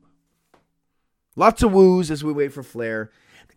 There's a guy who has a sign that says R-I-C-K Flair. Come on, for fuck's sake. Come on. I know you drew it on the back of a dryer box, but have a little respect. Styles, Joey Styles, really pushing the idea that Triple H is an egomaniac. Okay, Flair's got the black tights with the red boots. And I just can't tell if he's going to win or lose now, right? Great story that Triple H can't stand what Ric Flair's become and wants to finish him off. Great confidence from Flair before they lock up, too. Great chop, they lock up and Flair chops Triple H and goes, "Wake up, brother." I fucking love it. Awesome sequence where they just go toe-to-toe. The shots are stiff. It goes until Triple H hits a jumping knee. And Flair's chops are insane in this one. I get why they would stop you in their tracks. And the story so far is that Flair can fight, but he can fight well. But if Triple H hits that one big move, Flair can't keep up. Flair goes into the cage. He's screaming and bleeding everywhere. And this is what I remember from this one, right? Flair screaming bloody murder. Flair starts to measure him. "Oh, God!" yells Flair. Great face rake on the cage. Flair starts screaming, "Ah, shit, shit!" The crowd is getting uncomfortable, but in a best possible way. And Triple H is fucking excellent working the cut. Short, quick punches. It spreads that shit all over Flair and all over the mat. Triple H with a great Ric Flair knee drop that nearly kills Flair dead. Huge "Let's go Flair" chant. And this thing so far is a joy to watch. And fuck, I hate Triple H. If he could only just keep his ego in check, it drives me insane. Because when he needed to be, he could be incredible. So he just can't get out of his own way. Great chop versus headbutt standoff with both guys fighting on top of the cage. But then they both fall penis first into the top rope. Triple H keeps trying to escape the cage. But then, as he's climbing out, he kind of pulls off a link of chain by accident. I love that it's an accident. And then they play it off as an accident. Where'd he get that? He then decides he's going to make Flair pay with the chain. He jumps for a fist drop. But Flair gets the leg straight up to the face. One time I want to see someone land on that leg and the leg just break. I just want to see it break. Then Triple H hits another fist drop with the chain. Flair goes, "God, Jesus Christ!" The Flair takes the chain away, and Jerry Lawler's like, "Oh, finally. Is this a cage match or not? There's no rules." Stiff slaps to the face by Triple H. Incredible sequence where Triple H strikes with the left hand, left and rights to Flair's face. He's got him in the corner, and it's just one punch after the other to the face. Flair actually has to push him to do the Flair flop. And Triple H does a Flair impression, but it's not forced. It doesn't look like he's trying too hard. Figure 4 on Flair, and Flair is screaming. He's screaming, "Fuck you, I'm going to kill you. Fuck you, I'm going to kill you." I can't tell you how much I love Ric Flair and his expressions in this match. I don't get how you can watch this match and then say that his return as of 2001 was a failure. Flair's in the figure 4. He's punching at Triple H's legs. He's screaming and fighting. He's screaming. He's calling him a son of a bitch. Triple H still in the figure 4. Asks if Flair's done. Flair fucking spits in his face. He spits in his face, gives him the middle finger. He's like, "Right here, right here." And through that rage, Flair reverses. He's dead, but he reverses. And these little character touches are heightening everything both guys are doing. Triple H grabs the leg, does the Flair figure 4 dance before putting it on.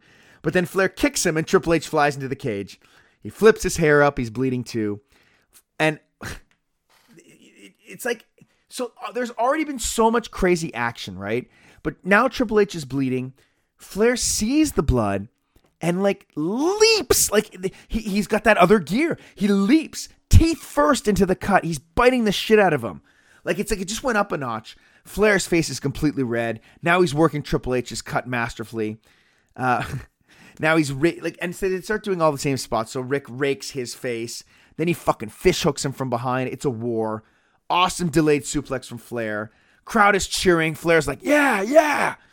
Flair returning back to the knee strikes to the cut. They're doing the same spots to each other. But because there's all this great character interaction, it doesn't feel lazy. It feels like you did this to me, now I'm going to do it to you, you sick fuck. Flair starts working the left knee. Styles does a great job of selling. Like, I love this touch because, like, Flair's working the leg and Joey Styles is like, that's the quad Triple H tore in 2001. Flair stomps the shit out of him, screaming, now, now, puts Ric Flair in the figure four. Both guys have done a tremendous job of selling the pain of that figure four. They don't lie in it. They sell it and like it's like their leg's going to be broken. Triple H almost gets to the ropes. Ric Flair, middle finger in the face, pulls him closer to the center. I love the face-to-face nature of this hold in this context because they're looking at each other with pure hatred. Flair then starts punching Triple H's knee while applying the hold. Triple H has no choice but to toss Mickey Henson onto Flair to break the hold. Flair climbs to the top rope. Triple H goes to throw him off, but Flair fights and delivers a flying forearm for a close 2. Flair then says fuck it and just scoops Triple H and drops to his knees and low blows him. Crowd's losing it. Forearm to the balls, declares Styles. Flair crawls to the door, but Triple H dives and grabs a leg. Flair manages, though, to grab a chair in the ring. And now Flair holding the chair. Like, Flair's got the chair in his hands. And Triple H stomps the chair into the mat. Ah, goddamn my hand! Yells Flair. Now Triple H has the chair. He goes to smash Flair. But Flair just grabs a handful of nuts and starts like wrenching the shit out of him. One hand is squeezing the nuts. The other hand is chopping and punching. Triple H gets backdrop onto the chair. Then Flair picks up the chair and just destroys him with a chair shot to the head. He keeps doing it. Triple H on his knee. Flair levels him again. And then Flair just walks out. He's beaten him enough, walks out of the ring, wins the match. Incredible. This is everything I love about wrestling. 5 stars. And I'm struggling to think of what they could have done differently. It was so full of hate. The character stuff was so good. It had a satisfying finish. What was I thinking? 4 stars. Jesus Christ, that was amazing. Second best match. From WrestleMania 8 against the Macho Man Randy Savage. And now we come to what is, I would say this is probably my favorite wrestling match of all time. I don't think it's the best of all time. It's my favorite. We thought we're going to get Hogan and Ric Flair at WrestleMania 8. Instead, we're given this gem. And in just a few months, Flair and Savage were able to build this crazy blood feud that would last for the better part of a year. Flair fucked with the wrong guy. His entrance is one of my favorites. If you want to be fair to Flair, you got to be fair and say that's a heck of a robe. Only a man as fair as Flair. Savage comes out with murder in his eyes. Flair's in red. Big shock. Savage kills him in the aisle. And Perfect is already involved. Grabbing Savage by the hair. Dragging him back to the ringside area. Savage is like bludgeoning him in the ring. And like Bobby's hoarse on commentary. And Gorilla remarks that Bobby and company may have made a mistake. Fucking with this dude's wife. Savage then sprints at Flair in a rage. And Flair backdrops him all the way to the floor. And the momentum turns. Flair beats him up for the next few minutes. Flair gets a close 2 count after a delayed suplex. And Bobby declares an 80-year-old woman could have counted faster. Flair's arrogance, too, as he walks over the injured Savage is so great. Flair continues to beat down. And Bobby's like, Gorilla, spit that banana out of your mouth and give him a woo. Flair with more suplexes. And Gorilla warns that Flair shouldn't be playing with a guy like Savage. Again, great warning. Savage's selling is fantastic. Just getting the shit kicked out of him ever since that big backdrop, which turned the whole match around. It's like the anger got the better of him, and now he made a mistake, so he's paying. I love the spot where, like, Flair's got Savage in the corner. He's chopping him. But Savage starts throwing some punches, so Flair heaves his whole body at him like a boxer would to trap his arms and slow him down. More fighting. Flair stupidly goes to the top. Now, not only does Savage grab him to slam him off, I never noticed this before, but Randy Savage kind of like climbs up the first turnbuckle also to get Flair higher in the air. It looks ridiculous, but it kills Flair dead because it's so high. Like Savage is like propelled off the rope, so one of Flair's legs goes weird in the air and smashes down. I love it. Flair getting rocked now. Great shot with Flair on his knees begging. Savage spits in his face. Irish whip to the corner. Flair flips over, sprints the other turnbuckle, climbs up and jumps at Savage, who counters with just an uppercut to the face.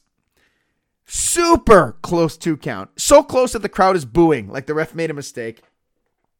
Perfect is exasperated. Savage ducks a clothesline and sends Flair flipping over to the top rope with a clothesline of his own. Flair gets double axe handled into the railing. Now he's bleeding, much to the chagrin of Vince McMahon. Bobby's like, please stop the match. And I love Flair too now is fantastic whenever he gets knocked down now, because he's sprawled out and looking completely dead. Savage hits the big elbow, has Flair beat, but Perfect slides in and pulls Savage off the pin. Savage chases Perfect around him. When he gets him in the corner, Perfect slips the knuckles to Flair. Savage eats those knuckles and is out cold.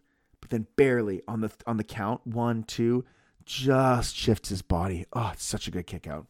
Flair's all business now, though. The urgency is here. He's pummeling Savage. He's trying to bust him open. Flair distracts the ref while Perfect smashes Savage's knee with a chair on the outside. It's just chaos. Here's Elizabeth. So much more chaos. Flair's going to town in the leg. Crowd in a frenzy. Figure 4 on Savage. Randy's fighting, though. Savage reverses and fights out, but he can't put any more pressure on the leg. I've never seen anybody sell a leg injury better than Randy Savage, and it's not just here. Savage also gets the win, almost gets the win with a small package. Then Flair puts Savage in the corner with Elizabeth and woos at her. It's for you, baby! Flair grabs Savage's leg and goes to punch him, but Savage blocks. Punches him once, spins him around, schoolboys him, handful of tights, wins the title. 1, 2, 3. Post-match is all incredible. The hatred continues. Look, I think this match is perfect. The hate is there. It plays perfectly into their story. It's a quick sprint. Flair just fucked with the wrong guy and is paying for it. But I also think that this is the only time where we get horseman-like chaos in a WWF match. Flair loses the match but kind of wins the war, as the injuries he inflicts here would eventually bring him the title back in September. He walks out of the match on his own terms, right? And then he cuts an all-time promo in the back. 5 stars. Sorry, it is what it is. Sorry, not sorry, as the children say. Best match, you know what it is. 1992 Royal Rumble. 5 stars. I don't think I need to say any more on this match that hasn't already been said. It's probably an argument to be made. It's the best hour in the history of pro wrestling. Look, from Flair's varied performance throughout to the commentary of Bobby Heenan and Gorilla Monsoon. From the stakes rarely being higher in a single match to the sheer star power involved in the whole thing. It's a masterpiece. I mean, think of all the little incredible moments Flair was able to have with a bunch of different people within the confines of the match. All the great stuff with Davey Boy. He goes after Haku despite Bobby's pleas. He fights every single guy who's ever hated him. These guys, mind you, that just keep getting bigger. Went after the Barbarian and discovered that, contrary to popular belief, he was not a hairdresser in his day off. He's left alone with the country hick, the boss man. He tried to lift Davey Boy Smith. He tried to lift The Undertaker. Gorilla's like off. That's not what he's doing. Nah, fuck off, Gorilla. He was prematurely called the winner after getting the shit kicked out of him, right?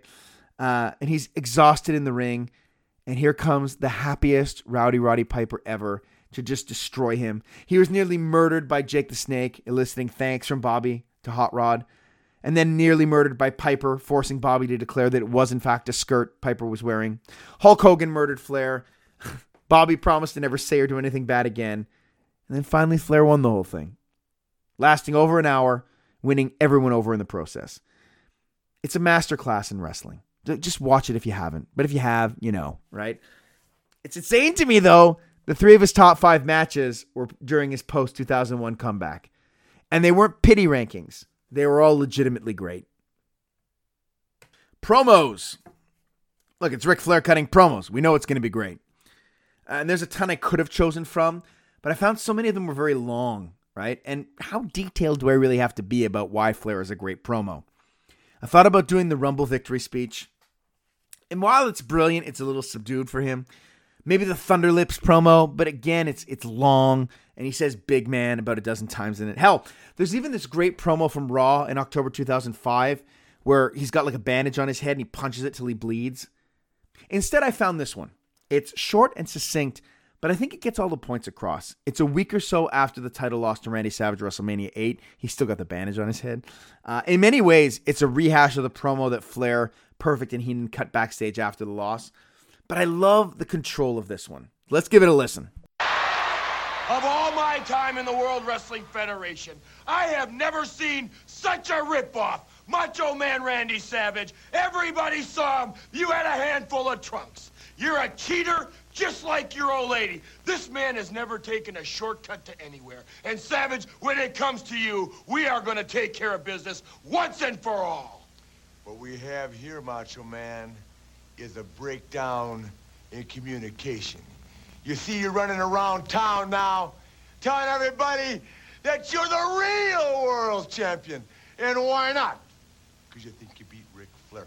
You're the WWF champion.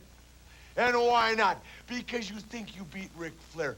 And above all else, now you think you've defended triumphantly the honor of Liz. Well, my friend, all you've done is opened up the biggest keg of dynamite on the face of this earth. It's called Perfect and Flair, side by side. And my friend, I give a man his due. You might have pulled my tights, but the bottom line is the Macho Man's the champ for the moment. For the moment. And wherever you go, Macho Man, remember this. You did it once, now you gotta do it again. And Liz, I know you're gonna be there every night, baby. And I want you to know I'm gonna kiss you on those wet, moist lips. One more time! Woo! Woo! Right off the bat, Flair is calmly agreeing with Perfect. And when he starts to speak, notice he speaks slow and cool. He's talking about a breakdown in communication. I don't love this start. I feel like he's quoting something, but it's Ric Flair, so whatever. Then, he slowly starts to build the idea that Macho Man has been running around town telling everyone he's the real world's champion. Flair's pull, so the emphasis on the word real, is awesome. He's been pulling on it for months when describing himself, but in this instance, he pulls on it just a little too hard, which I think colors it with sarcasm and disdain. It wasn't sarcasm when he was saying it about himself, but now that it's Randy Savage who's calling himself the real world's champion, it's just a great use of tone. The undulation, too, the ups and downs of Flair's voice here is great. He's like, and why not? And why not? You know? Back low, because you think you beat Ric Flair. Why not? Because you think you beat Ric Flair. He's taking us on a journey, right? I'm about 15 seconds in. I'm not sure where the promo's going. And this is exactly where you want to be in a wrestling promo when you're watching it. I love, too, how it's all colored with, because you think you beat Ric Flair. Now, this could mean many things. Yes, it plays off Perfect's assertions that Savage cheated and stuff. But I think there's something else here. I think Ric Flair keeps repeating because you think you beat Ric Flair, because he's stating that Macho Man didn't win, that Ric Flair lost. Flair fucked up. And this was his backwards way of admitting it. He messed with the Macho Man's wife, which drove Savage into a psychotic rage. Not only that, when he had the match won in Indianapolis, instead of finishing off Savage, he played to Elizabeth. Just that little bit too much. In Flair's mind, Savage can't beat Ric Flair. Only Ric Flair can beat Ric Flair. It's a backhanded insult. Not a compliment, an insult. And the reason I think this is true, besides the subtle delivery and the facial expressions, is that for the next 4 months, Ric Flair systematically destroys Randy Savage in a different way until he's champion again. It's brilliant stuff. And then he keeps going. And now you think you've defended triumphantly the honor of Elizabeth. Again, you think you did this. Obviously, Flair is saying you can't defend her honor because I've already completely dishonored her. Then he slightly laughs on the word triumphantly and honor. Wow, what a great choice. It totally diminishes those qualities in both Randy Savage and Elizabeth in the simplest of ways. And then here's the crux of what he's talking about. You've opened the biggest powder keg ever. Perfect and Flair. This is the only time he's really raised his voice. It's a threat that something bad is coming for the Macho Man. But I also think it's more evidence of my theory that he knows how to beat Savage now, and that Ric Flair won't beat himself again. But then there's a great shift where he puts over Savage and gives him his due. He knows full well that he can't, unlike Perfect, criticize for Savage pulling the tights. He goes, the bottom line is Macho Man is the champ. Now this opens a door. He grants the cheating, but in doing so, later he can cheat and say, fuck it. Bottom line, I'm the champion. If you can stoop to X, then I can stoop to Y. Plus, it puts over his, this is a subtle thing too, but it puts over his opponent's accomplishment. I mean, it meant something to beat Ric Flair. Macho Man is the champion. Tone drop down. For the moment. For the moment. Awesome change there. That's a threat. The action on that one is probably too worn, right? And there's a slight slowdown in the rate of delivery for the second for the moment. It hammers home that Savage's time on top is going to be short. Then we rev things up into manic Flair, challenging Savage to do it one more time. But then this weird kind of 180 at the end when he's like talking about kissing Liz on those wet, moist lips. One more time. He just infuses so much sex into those words. I know where you're going to be there every night, baby. There's interest there. Even the way he says baby. I could probably be convinced that the character Ric Flair believes that Liz is actually infatuated with him. And then, of course, he finishes with the crazed woos, but then caps it off with a bunch of kisses. Listen, he put over his opponent. He subtly admitted that the whole ordeal was his own fault. He laid out a plan for the next few months without spelling it out. We know from this we're getting a new Ric Flair, and we do get that going forward. He's selling the importance of every interaction they're going to have going forward, all in 90 seconds. Flair is a master of tone change, the subtle coloring, keeping an audience on their toes with rate of delivery. Look, he's the man. He's an incredible talker, 10 on 10.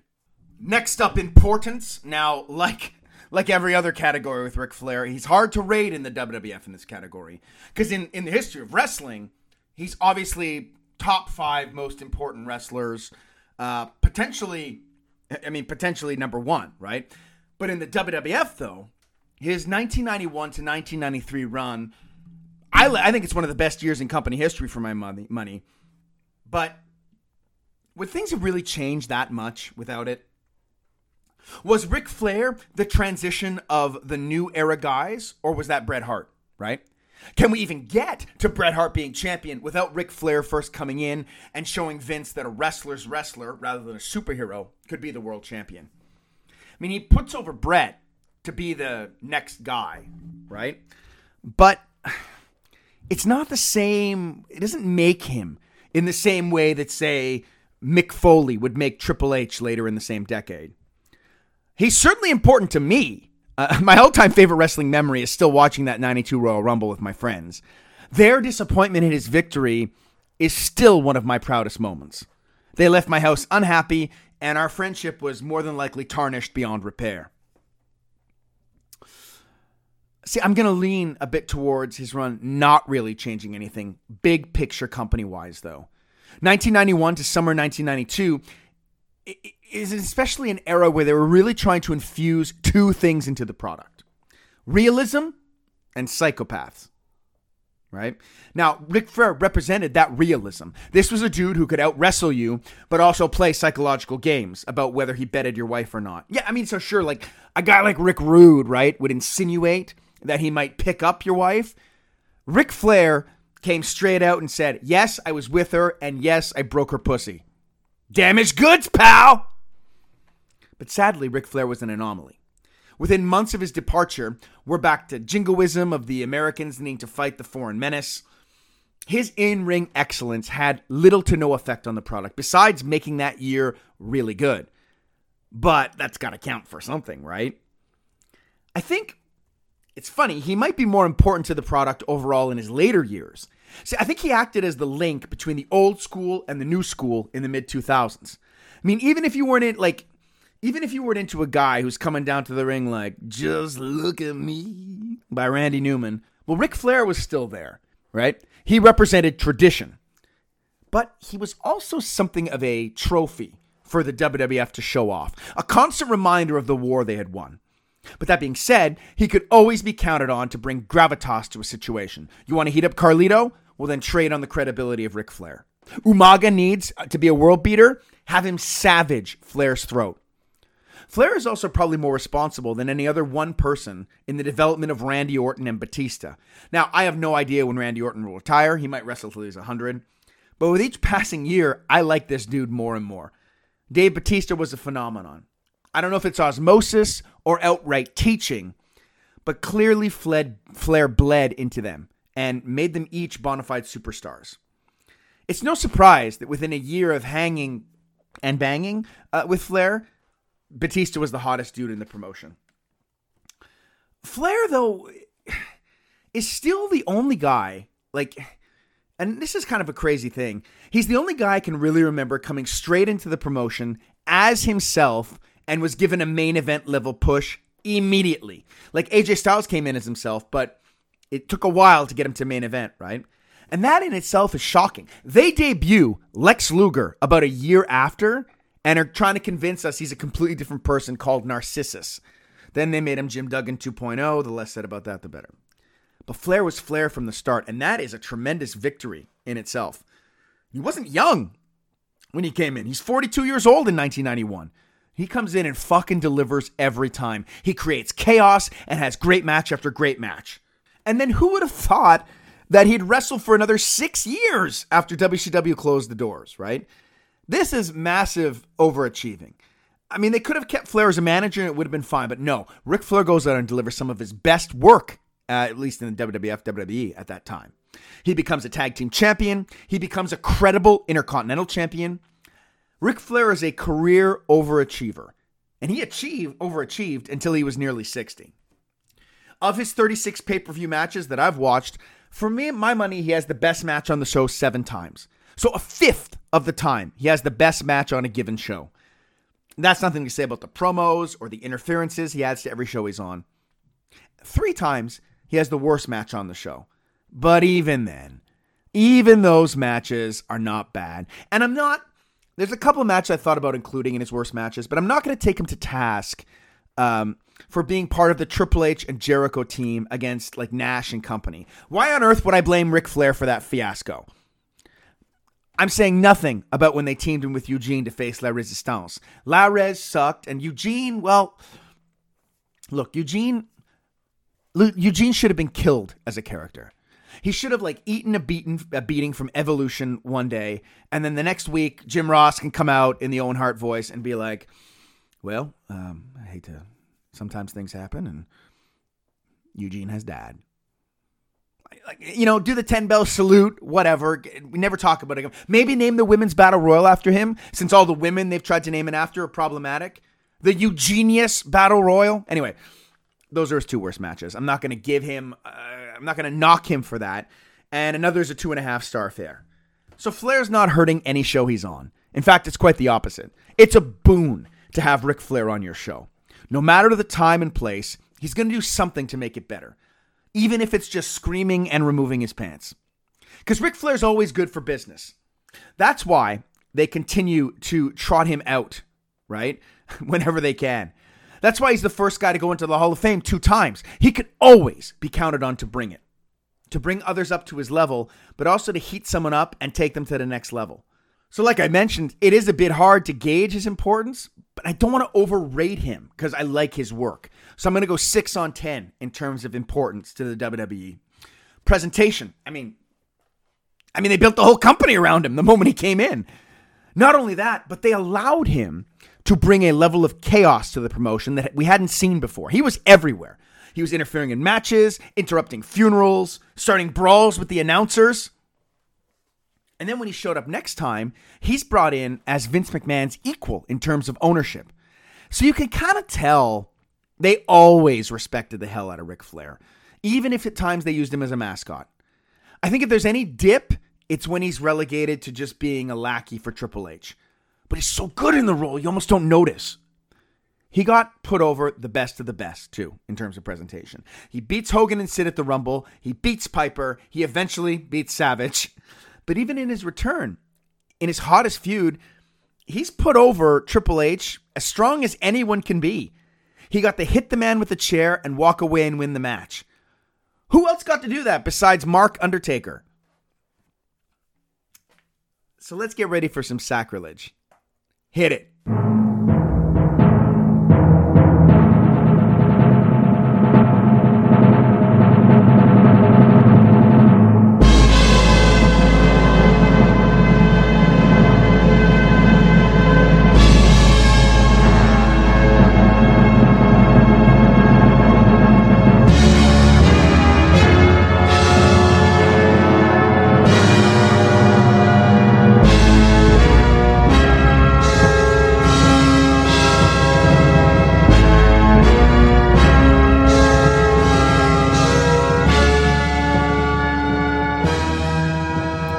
I prefer his original WWF music to the theme from 2001: A Space Odyssey.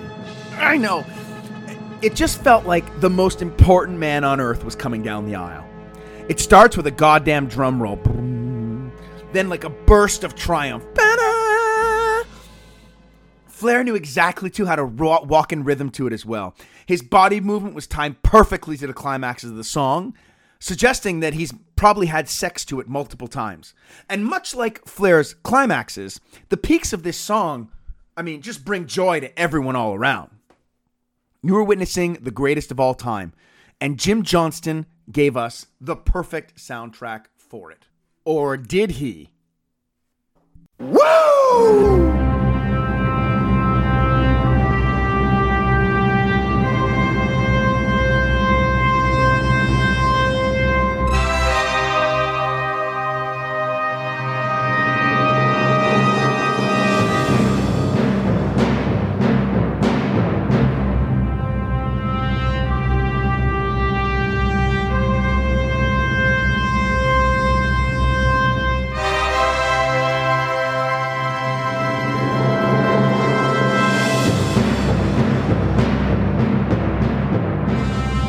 Obviously, the 2001 theme is iconic, and I begrudge no one for saying that I'm insane for preferring his original tune. Woo! Off the top, told us it's time for the Nature Boy. And before you say anything, yes, I know the Jim Johnston version was clearly a ripoff of the 2001 Space Odyssey, alright? But now, right after thinking about the Johnston version for 10 minutes, I'm struggling to sing the 2001 version in my own head. Like they're that similar. In fact, when I just listened, after I thought about this, I know it's playing now, but obviously I thought about this before. I may have been swayed back to the Kubrick soundtrack. I love the triumphant timpani beats between the rises. So it's like ba ba ba ba ba boom boom boom boom. It's those boom boom boom boom. Man, what a way to sell the importance of a moment. The climax is also incredible. Fuck it. Ric Flair just had kick-ass music no matter which song it was. It just worked for him. Now, not sure there's really any other times, too, Ric Flair could have been a champion that wasn't. The sentimental me would have liked to see him get a quick reign in 2002, beating Triple H for the big gold belt. But I don't know how much sense that would have made based on the stories they were telling. I definitely would have loved a last main event program for Flair, say in 2006 or 7, where he was like gunning for one of the big champions for one last run. Like imagine a feud with him and Cena or him and Batista. No, it had to be Cena. We saw what happened to him at the 2005 Rumble when he tried to go at Batista. Let's rank his attire. Worst, red. He's losing, right? Next, green robe from the funeral parlor. And we only got to see it once at that funeral parlor when he confronted Hogan. But I just love that that's what he wore to confront Hogan. It's like he asked Paul Bearer. It's like he cornered Paul Bearer and like, dude, what color is the dry ice going to be? And then dressed accordingly. Next, red-black variant.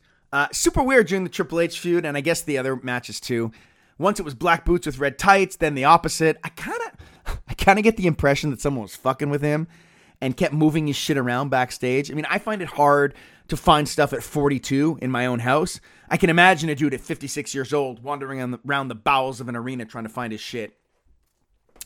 WrestleMania 24 blue is next. I don't remember him wearing this particular shade of blue at any other point in his tenure.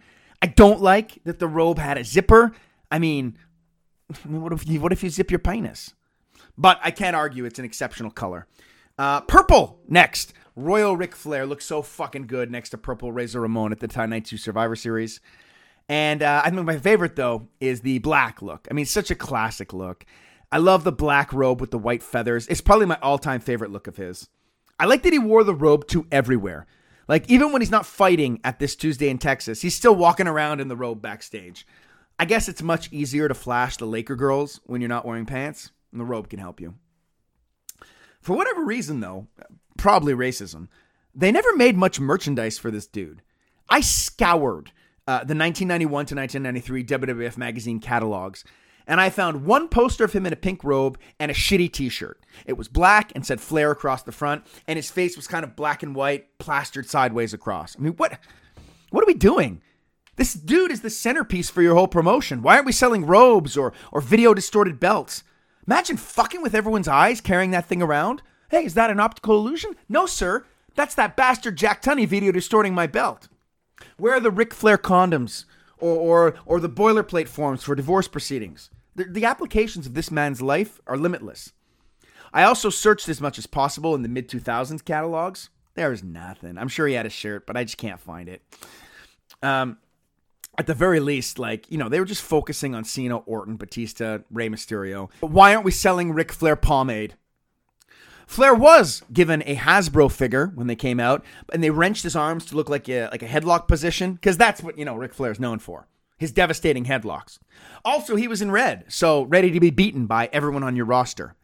Another tiny gripe with the figure.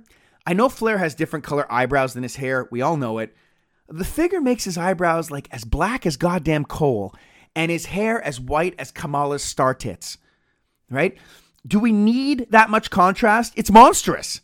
Also, his mouth is 10,000 teeth. The teeth are the same color as the hair. It's a mess.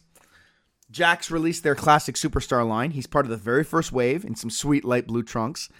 After that, there's dozens of them in that line. And he was even given the rare Jakks LJN treatment. Spiffy blue trunks, his fingers positioned to strut.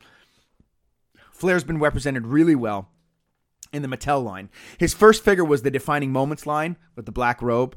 If someone wants to send me that figure in the mail, hey, I'm not going to say no. Red robe variant, which fits nicely across from my golden Randy Savage on my shelf. La creme de la creme, though, is the recently released Ultimate Edition. Fantastic pink robe, purple trunks, great face sculpt. He's in mid-woo. I love that figure. What they lacked in t-shirts and Flair Ben Gay, they made up with figures.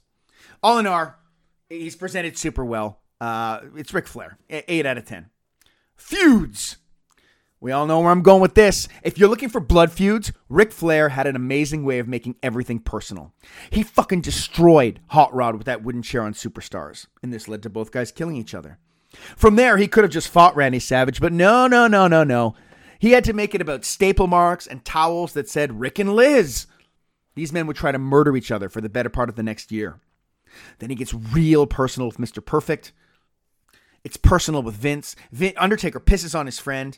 Every guy he gets entangled with ends with pure hatred. And we've talked about it at length, but the feud between Triple H and Flair might be the best blood feud of 2005. Maybe the last blood feud the company's ever done. So look, you know where I'm at with blood feuds. I've listened to this. 8 on 10. I love it. I love it. Moments. There's so many classic moments in Flair's career.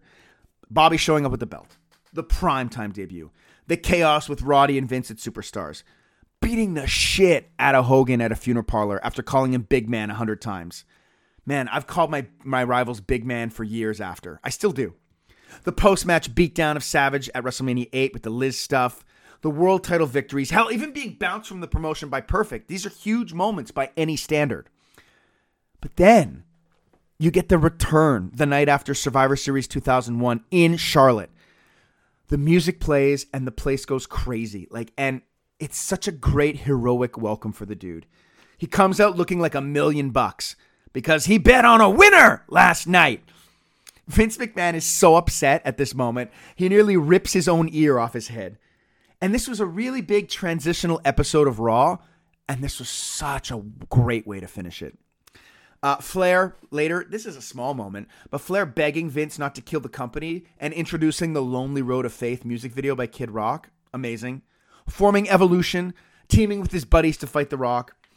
Then there's the small ones, like in the 2005 Rumble, he's teaming with Batista, he's getting into it, and then as soon as Batista turns his back, he tries to throw him off, and Flair falls off. He's caught like a child. No one's also ever gotten more into a game of musical chairs than Ric Flair. The night that Eugene was the general manager and not dead. And Flair struts around to the chairs to the music. He shoves Stacy to cheat, which I love. And then when he fucking loses his shit when he gets eliminated. Like, he was committed.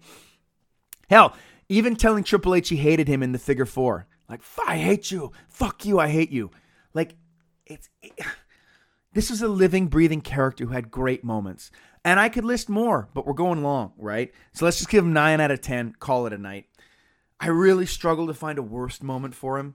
I keep coming back to the match with the Big Show against Steve Austin, but even then it's not that bad. And obviously his single best moment is winning the Royal Rumble. So that's a big score for moments to close off the category. So where are we at? Well, here's where we're at. The list so far, Mr. Perfect in last place with 53.25 points. The Honky Tonk Man slightly above, 56.648. Trish, 59. Diesel, 61.63.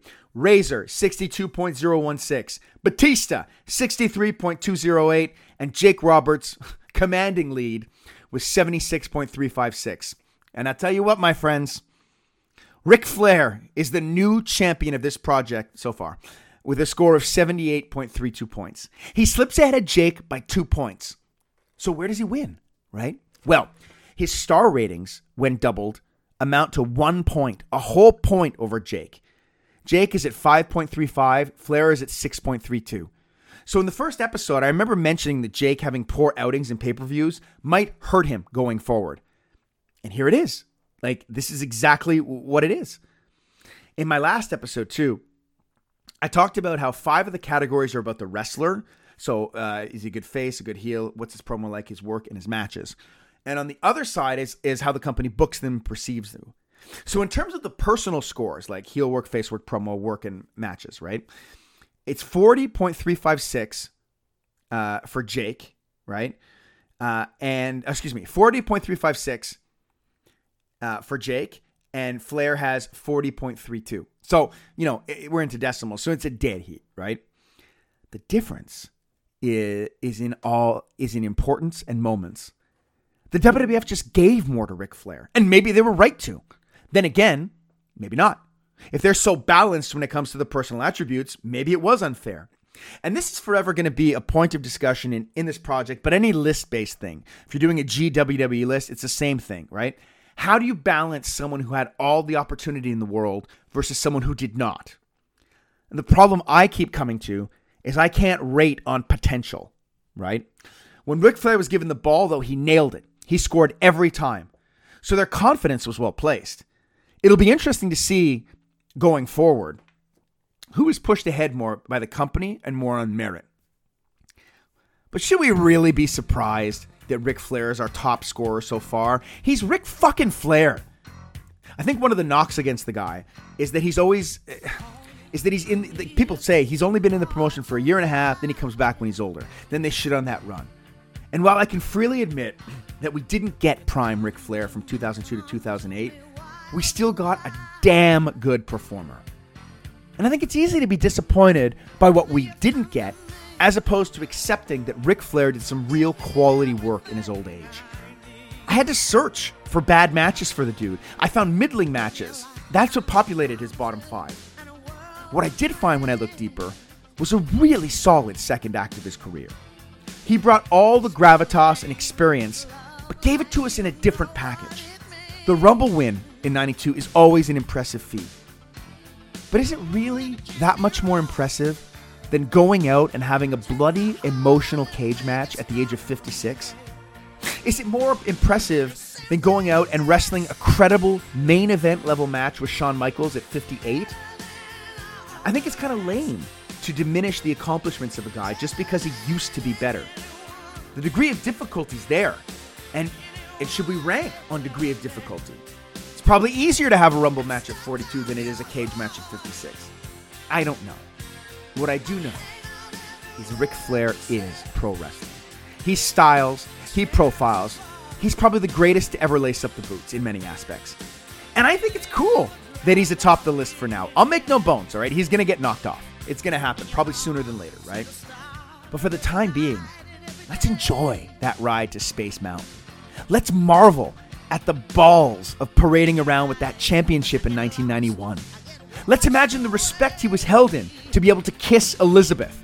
Let's applaud his ability to give back whenever the business needed. And finally, let's give someone credit for facing their insecurities and accepting that while you may not be as good as you once were, you're still capable of greatness.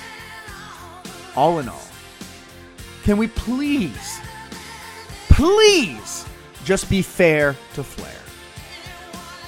Next time on The Wrestler That Was, a guy who I thought was lining up to be one of the worst of all time until a late career run changed everybody's mind and changed the consensus. See you then.